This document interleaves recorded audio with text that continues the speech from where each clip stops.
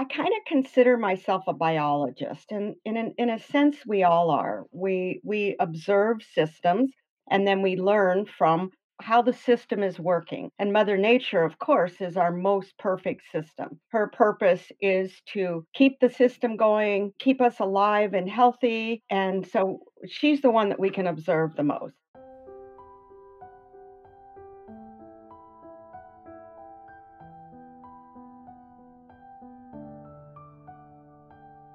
Hi, I'm Emily Abbott. Welcome to The Brain Possible, the podcast. I believe that one of the most valuable gifts that you can give your children is the gift of hope and possibility. Hope to fulfill their dreams or to achieve all that they want in this life. Hope to walk independently. Hope to speak.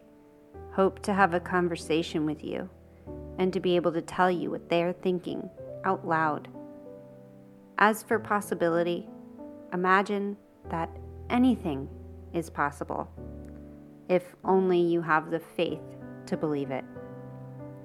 Your journey to become more empowered, informed, connected, and free from limitations starts now. We're so happy that you're taking this journey with us. In my very, very early years of practicing medicine, right after residency, of course, the number one topic that a pediatrician has to deal with is ear infections because everybody knows that children get lots of ear infections and they're all on, as my husband used to say, pink refrigerator baby medicine, otherwise known as amoxicillin. It's just the way it is. There's also another basic principle in pediatrics, which is if they're running around the room, they're not that sick. Mothers know this, fathers know this. Children may be vomiting and diarrhea and snotty noses, but if they're eating and sleeping and relatively happy, they're not that sick. Here I was, a new pediatric resident, and I saw the kids and they had colds and whatever, and they may have had a bad night and they come in the next day and saying, I think my child has an ear infection. So I'd look, and sure enough, the ear was red, and like the good pediatrician that I was and how I was taught, I prescribed amoxicillin. So then I had them come back in 2 weeks, and frequently the ear was still red. So the kid was feeling fine. The ear didn't hurt anymore. They were running around the room. But then I gave the second antibiotic because the theory was that the ear infection hadn't gone away, then the organism was resistant to that antibiotic, so you give another antibiotic. And then you bring them back in 2 more weeks, and if it hasn't gone away, you would give a third antibiotic. So generally, it was amoxicillin, Septra, or it has other names. And then the third one would have been Augmentin, which is an enhanced amoxicillin. And then if it's still not good, then they go to the ear, nose, and throat doctor for those little tubes that everybody hears about. So it was at that point, again, that I was pretty disillusioned and I didn't really just like giving antibiotics. And I had heard that in Europe, they were not treating ear infections like we treated ear infections. And mostly they didn't treat them and they just observed, and most ear infections went away. So I thought, well, let's try that. I told the parents, your child has an ear infection. Here's the prescription in case you need it. Let's not treat for 24 hours. Treat the pain. We don't want your child in pain, ibuprofen or acetaminophen, and let me know. I brought them back again in 2 weeks. Almost all of them never needed the antibiotics and the ears were fine. So that was a big wake up call for me. Like, maybe I don't need to treat these ear infections. I started doing that. I want to introduce homeopathy a little bit here. Homeopathy changed my life. I started understanding how organisms work, how a body gets sick, and how a body gets well. One of the principles that we learned in homeopathy is symptoms are very important for any organism. It's the way the organism speaks to us. In homeopathy, we say it's the language of the vital force. So you listen to those symptoms, first of all. And secondly, you don't suppress them. You don't stop them because it's the body's attempt to heal itself. Let's go back to ear infections. The usual course is a child gets a cold. You know yourself, at the beginning of an illness, you're achy, you maybe want to go to bed, you don't feel good. And then maybe a day or two into it, you start feeling better and your nose starts running, but your energy's better. That's when children get ear infections, when they're in that expectoration phase, when their body's putting out snot and they're coughing it up. The body is trying to put it out through the eustachian tubes, which drain into the middle ear space. That's when the child lying down flat in the middle of the night, all that snot, not even going to call it pus, I'm going to call it snot, is sitting in the middle ear space, lying down, pushing against the eardrums, which have stretch receptors and pain receptors, and the child wakes up screaming because they're in pain. That's when a parent first knows that their child has an ear infection. At that point, in the middle of the night, usually, unless you have other tricks, all you really want to do is prop them up and give them something for pain, either ibuprofen or acetaminophen. Now, when you understand homeopathy better and you have other modes, there are other things that can be done. But for a parent at home with no other tricks, just get them back to sleep. It was beyond my wildest imagination when we started doing this integrative pediatric thing and we all decided, myself and my two partners, that we weren't going to treat ear infections with antibiotics unless the child actually looked sick, like they had a fever and they were lethargic. That's a whole different story. But most children with ear infections don't look sick, they're just in pain. So you treat the pain. And then we started using something called mullein garlic ear oil, which at any you can get Whole Foods or natural food store. You can make it yourself. I have not tried. Apparently, there's some talk about maybe not using raw onions. So I'm just going to recommend the proprietary mullein garlic or ear oil. Mullein is an herb that is called a mucolytic.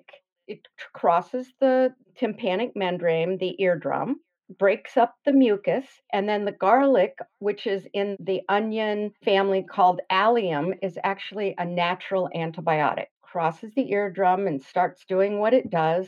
And between the pain management and the garlic mullein ear oil, 99% of our kids get over ear infections with no antibiotics. The best part that I didn't know would happen is they don't get recurrent ear infections. They don't get one after another after another. My belief is that because we allowed the body to complete the process, we didn't suppress symptoms. It didn't need to do it over and over and over again. We haven't destroyed the gut biome with our antibiotics.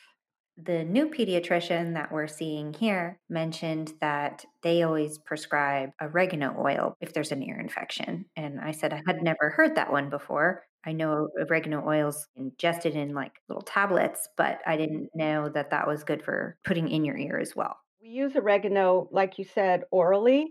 It's also a good antiviral and antibacterial. I feel like most essential oils are safe, especially if they're diluted. I wouldn't put it directly into the ear, but a few drops and a little bit of oil, it probably does traverse the tympanic membrane, the eardrum, and has an antibiotic effect. So I think that's really interesting, and I'll look that one up. Like I said, I learn integrative medicine from everybody. Why are children more prone to getting ear infections than adults? I think it's a couple things. One of plumbing. Their tubes are smaller, their eustachian tubes are smaller. The angle that the eustachian tube makes from the face to the ear is a little sharper. That varies with families. They get a lot of colds. Snot is part of childhood. I think that's mostly that. The frequency of colds and their actual anatomy. And then you mentioned children with special needs. They often are lying down more. Children who are severely impaired, handling secretions can be a big problem with them. Some even need to be suctioned frequently. I had one child in the practice who had Down syndrome, a very healthy little girl, but a very knowledgeable mother who taught me so much about Down syndrome. Pediatricians and mothers alike know that children with Down syndrome are very prone to ear infections, and I think it's anatomical. So we prophylactically put tubes in this little girl's ears rather than take the chance of having to give her antibiotics. If one has a child with frequent ear infections, I personally would go straight for the tubes, not going through multiple rounds of antibiotics because they do work. Anatomically, they work. That's what you recommended, and we did with Carter. I remember you were also bringing your concerns with maybe if he had frequent fluid back there, that would impair his hearing as well.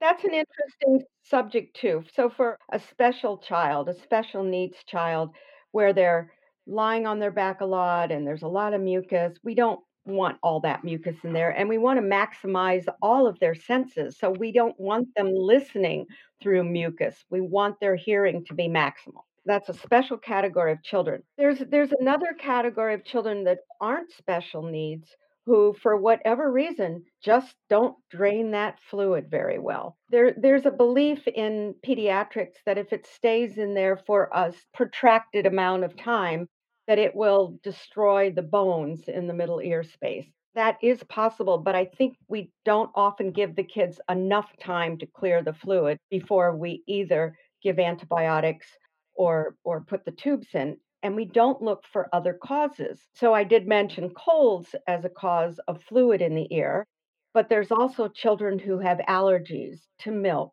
to gluten, to environmental allergens that are causing a lot of mucus and therefore chronic, what we call serous otitis. And those kids, if we can't find the cause of the chronic serous, then I do believe that tubes are the way to go for those kids. What should I do if my kid's eardrum ruptures? Is it dangerous? The other thing that we know about the body is it's very good at spitting out things that it doesn't want. If you get a little splinter under the skin that you can't get out, if you wait a few days, there'll be a little pocket of pus. You pop that and out comes the splinter. When you get a boil or an abscess, if you just wait long enough, generally the skin thins and it pops and the pus comes out and everything gets better. If you imagine a child who's had frequent ear infections and we've been suppressing them with antibiotics, and ultimately the body says, all right, I'm going to take matters into my own hands. I'm going to get this pus or snot out myself. The body thins out the eardrum and causes a little perforation, and out comes the pus. In our practice, we get a lot of kids in from other pediatric practices who have been on antibiotics.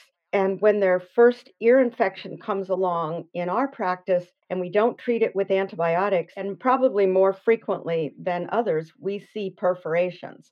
Most pediatricians would immediately put a child on antibiotics, but this is what the body knows it needs to do. We just let these kids drain. It's like a natural tube.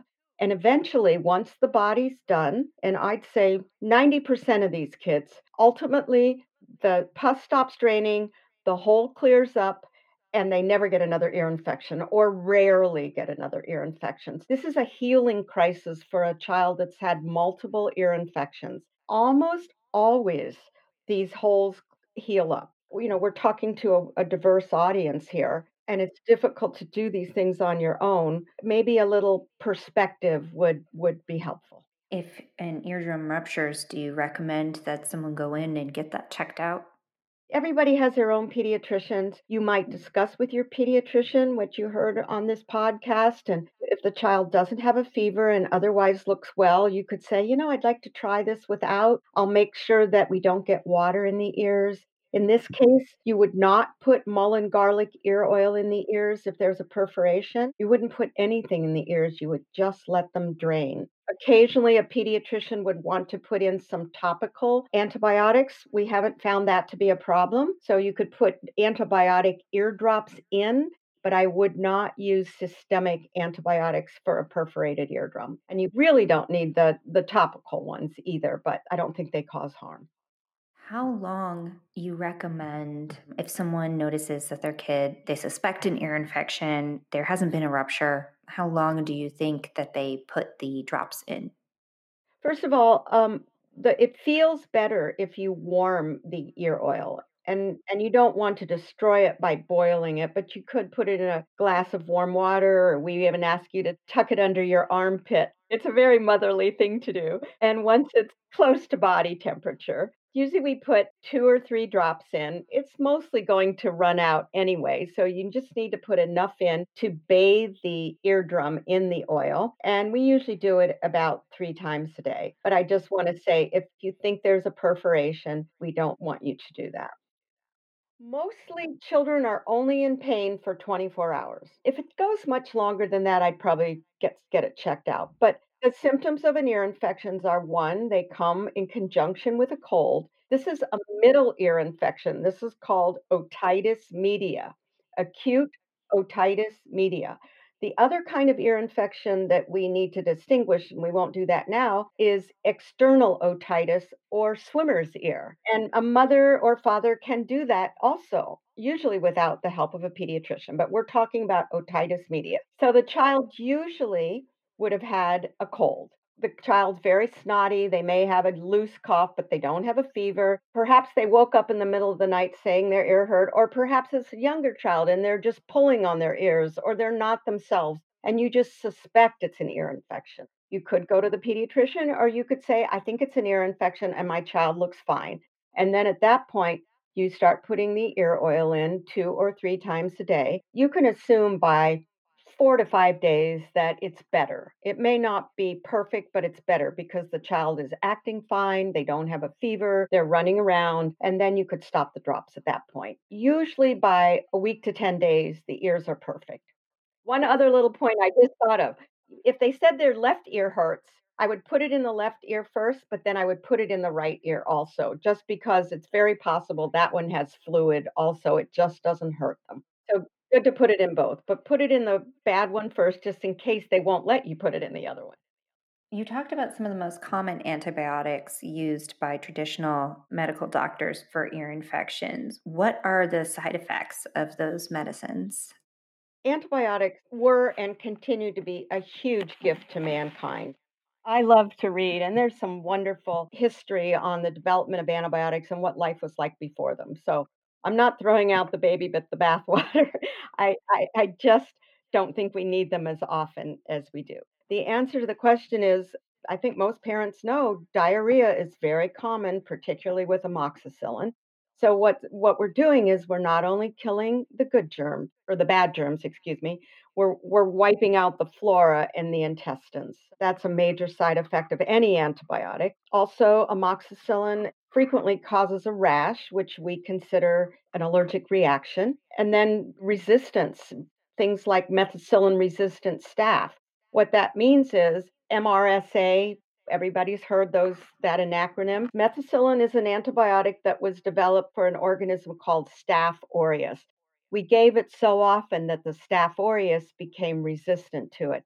And then we had to develop more and more and more and more antibiotics. We're creating problems with the overuse of antibiotics. Are there other long term effects on a child's body from antibiotics?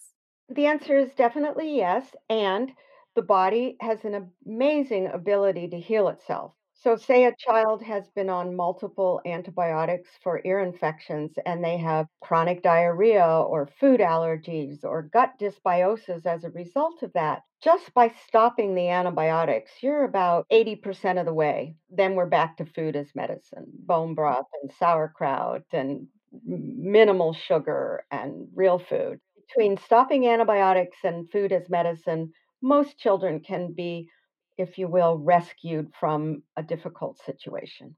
Do you recommend probiotics at that time? Let's say your child is on an antibiotic and needs to be. Generally, that's twice a day. So we recommend probiotics in the middle of the day. I think probiotics or probiotic foods, probiotics, are excellent. I don't have a problem with them. Is there anything that parents can do to avoid chronic ear infections? I think every parent needs to know how to use a bulb syringe for infants. It's such a simple little thing, but before you actually use your bulb syringe on your infant, if you put some solution in there first, like nasal saline or breast milk. It's more effective. It fills the airspace. You suck out the liquid that you introduce and then a lot of snot behind that. Babies are what we call obligate nose breathers. If they can't breathe through their nose, they don't open their mouths and they're miserable and the snot drains into the middle ear space. So I think using that would be very, very useful. An older child propping up, listening to the vital force. If the child says, no, I want to lie on the side that hurts, let them lie on the side that hurts. If they're saying, I just need to go outside for a few minutes, this will lead us to the correct homeopathic remedy, and the vital force is telling you what to do. Each ear infection is individual and characteristic. We need to listen to that. How do you heal from chronic antibiotic use? When one really wants to heal their gut, you need to take on a bit of a detox or a cleanse where you actually eliminate all sugars from your diet. We're talking about people who know they're not well and they need to heal their gut. It's a big conversation. There is a diet out there called the GAPS. It's a takeoff from the Weston Price diet, which is something that I mentioned before, bone broth and fresh fruits and vegetables, not so much fruit. She starts out very restrictive and then adds more. If one does have a very bad gut and needs to heal, that's a whole nother topic. That's a place to begin, is looking at Natasha Campbell McBride's GAPS diet. When you have a tool chest that includes mostly antibiotics and steroids, then you have to have a model that fits that treatment. When I saw a child that was coughing up a lot of gunk for weeks, or the nose was running for weeks, at that point I called it something. I called it a sinus infection, or I called it bronchitis. So if I could delineate it as an itis, an inflammation, then I could give antibiotics, which was really all I had to do. I would just be patient and tolerant with some of these illnesses that children in particular have, or we as adults have. We're very quick to go to the doctor and say, I've been coughing for weeks, and I understand that's a problem, and one needs to look for other ways to treat it. But generally, antibiotics are not needed in these situations. So I think a little more tolerance and patience with our symptoms before quickly going to antibiotics ourselves, asking the doctor, and then the doctor prescribing them. So that would be a little food for thought, so to speak. One person asked me today, their child was diagnosed with, several different conditions, autism, ataxia, and maybe a brain injury as well. And they're just starting to learn about this holistic way of bringing ourselves back to health. And they asked me, what is brain food? I would say fat. Just to name one fat that we found very interesting for both Alzheimer's and autism, and I believe they're related illnesses, is MCT oil, medium chain triglyceride oil. And we've actually been using that in the neonatal intensive care nursery for decades. When the preemies need some extra fat, we can put that in the IV, or we can enhance their formula with MCT oil. And this particular oil crosses the blood-brain barrier and goes right to the brain. So it's a great thing to add to your food and your cooking, and fat. Traditional cooking. Back to the basics, exactly.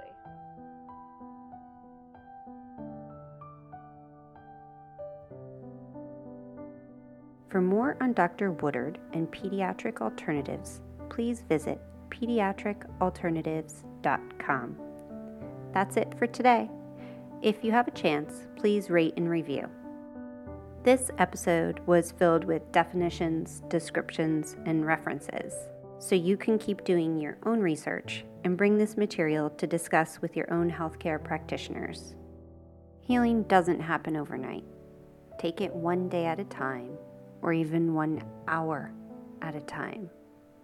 Have faith and ask yourself, what is possible?